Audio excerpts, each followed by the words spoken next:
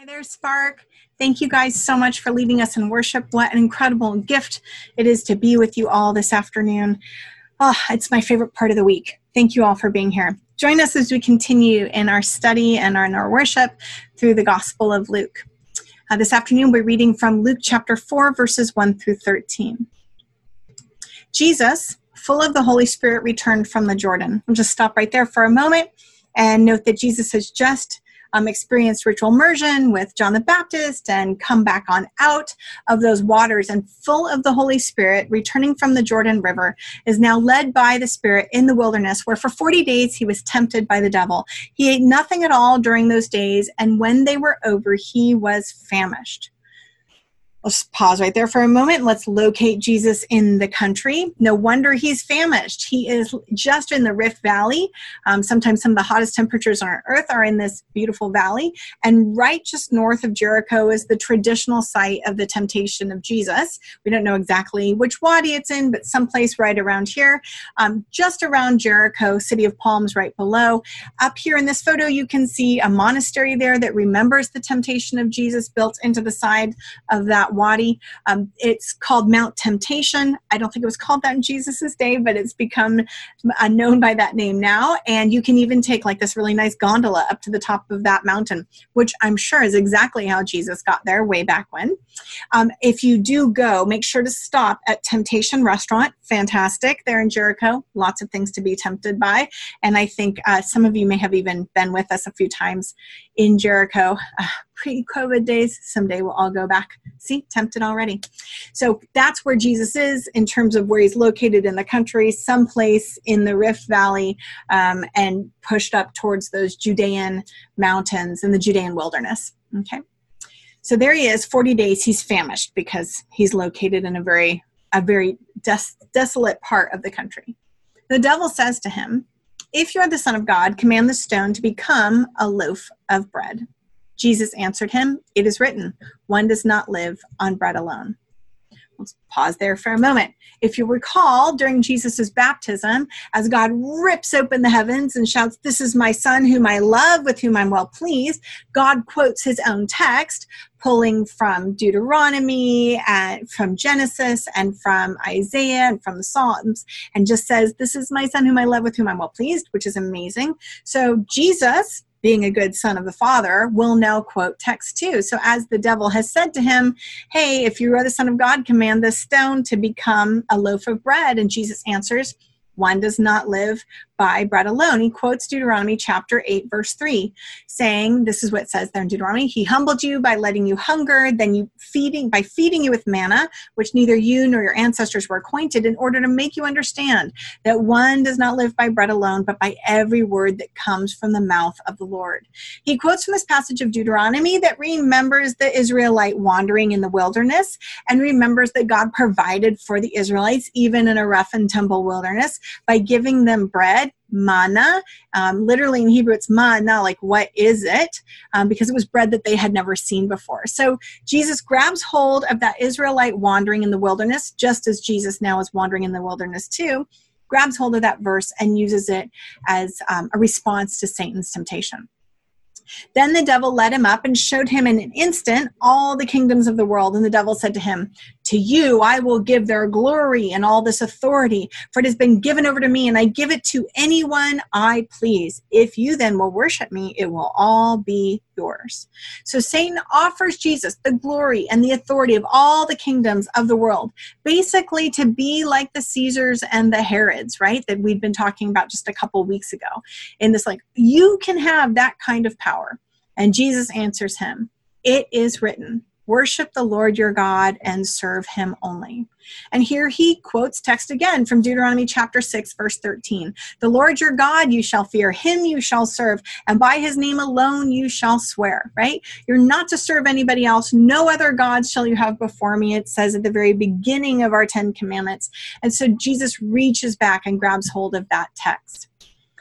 Then, proceeding on in Luke, it says, "The devil took him to Jerusalem and placed him on the pinnacle of the temple, saying to him, 'If you are the Son of God, throw yourself down from here, for it is written, he will command his angels concerning you to protect you, and on their hands they will bear you up, so that you will not dash your foot against a stone.'"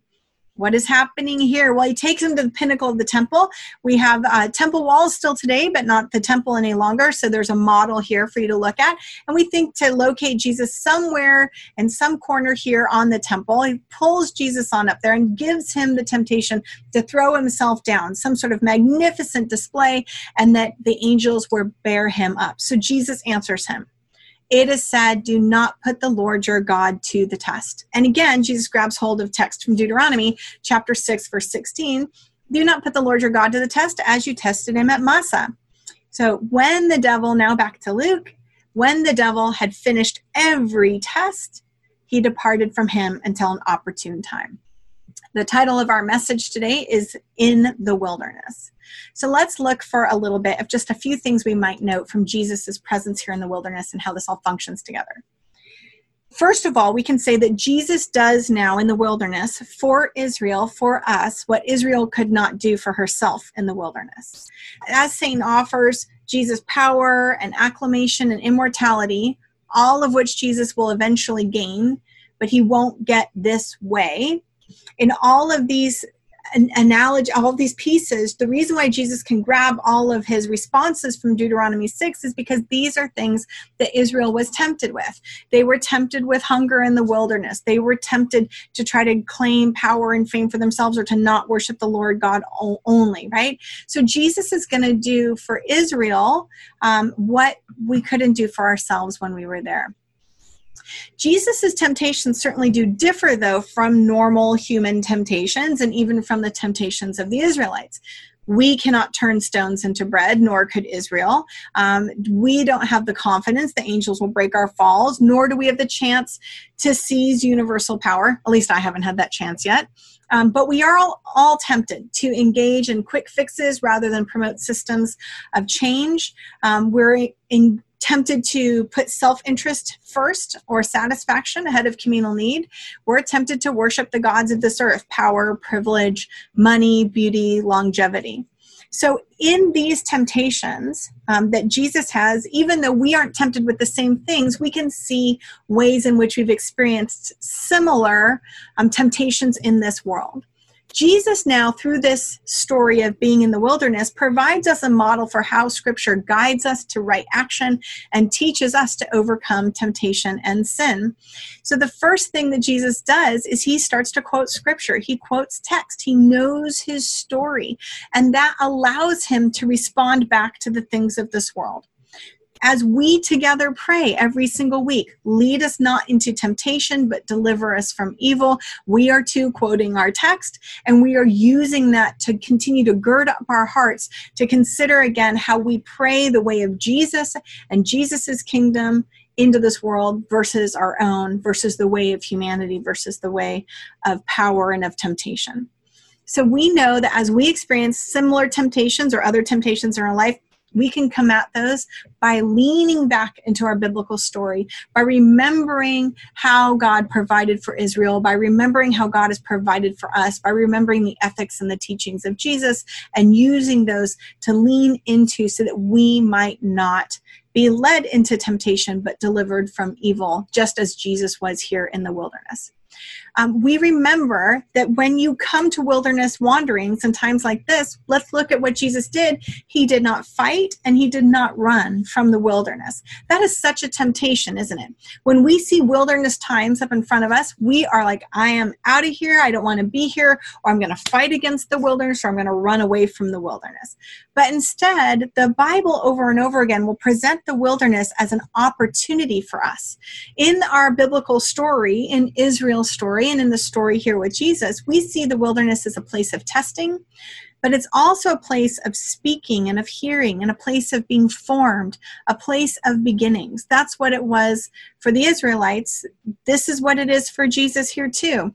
As Jesus now has found himself immersed in those baptismal waters, the mikvah waters, and pulled up, and as God has called out his identity into this world and then led him by the Spirit into the wilderness, that Jesus is now starting to begin his ministry, his mission in this world. So I would like to encourage us this afternoon to think of the wilderness and of our wilderness seasons in our own spiritual life as places where God actually leads us to, places where God speaks to us, and remains with us. In fact, the word for wilderness in the Hebrew, bamidbar, is actually derived from the word to speak, medaber. If I want to say I am going to speak Hebrew, I say ani medaberet ivrit. So you can hear that the wilderness is a place where God speaks. It's a speaking place, not just a place only of testing or of trials. It's also a place where we lean on God because we have to, because God provides for us in a way that we need to be provided for, and where there is no other recourse. We can't all of a sudden from within ourselves summon up water or summon up food. We lean into God in the wilderness and in these wilderness seasons of life. Perhaps COVID right now is a wilderness season for you and for me. And this can be a time where we can fight against it, we can run from it, or we can try to lean into what God might be saying to us here in this place, lean into God's provision, and try to look around at all the ways in which God is speaking to us and trying to call out to us and get our attention. The wilderness, oftentimes in the Bible, is not just a place where God speaks, it's not just a place where we lean into God, but it's a place where somehow we become more opened up to listen. The wilderness is that speaking place for God, but it's a place then of listening for us. And my prayer is right now, as so many of us are finding ourselves in the wilderness, that we would start to listen. And there would be some comfort in hearing God speak to us in places like this. I want to note that as Jesus is tempted, the Spirit never leaves Jesus. The Spirit of God is with Jesus throughout all of this temptation, these 40 days. Jesus faces the temptation with the same two resources that we have today. The Spirit of God has not left us, nor has the Word of God departed from us. And as we are in these seasons of wilderness and temptation and challenge, know that you are not alone. Know that the Spirit of God is still with you and me, and that we still have the Word of God speaking to us today. May we have ears that listen. So, Spark Church, I want to encourage us all as we read this Wilderness Temptation series, this little moment here in our story. Embrace the wilderness. Lean into it. Listen to what God might be speaking into your heart, into mine, into the hearts of our communities. Be strengthened in the wilderness, for you are not alone. God has not left you. God has not abandoned us, and God is still at work and still speaking. And I'm going to pray that we see this wilderness time as a time of preparation as well, and a time of beginnings. We might start to see God doing great and good works in us and through us, in our communities, our homes, our neighborhoods, our churches, our nation, our world. Let's lean in and continue to listen to what God is speaking to us in the wilderness. God is with us. We are not alone. And Jesus will provide for us as we're in these seasons. Now, as we turn our hearts towards communion, we'll remember that even in dry and desolate places and in difficult times, Jesus sets a table for us and prepares a place for us. And as Jesus invites us to these communion tables, to this communion table this afternoon, I want to remind all of you, everyone is welcome at this table. It's not our table. It's not our bread. It's not our juice. It's not our body. It's not our blood. It is Christ's, and Christ has welcomed all. For in the night in which he was betrayed, our Lord Jesus took the bread, blessed it, and broke it, giving it to his disciples, saying, "Take, eat. This is my body given for you. Do this in remembrance of me." Likewise, after supper, he took the cup, gave thanks, and gave it to them, saying, "Drink this, all of you. This is my blood of the new covenant, which is shed for you and for many for the forgiveness of sins. Do this as often as you drink it in remembrance of me." All are welcome at this table.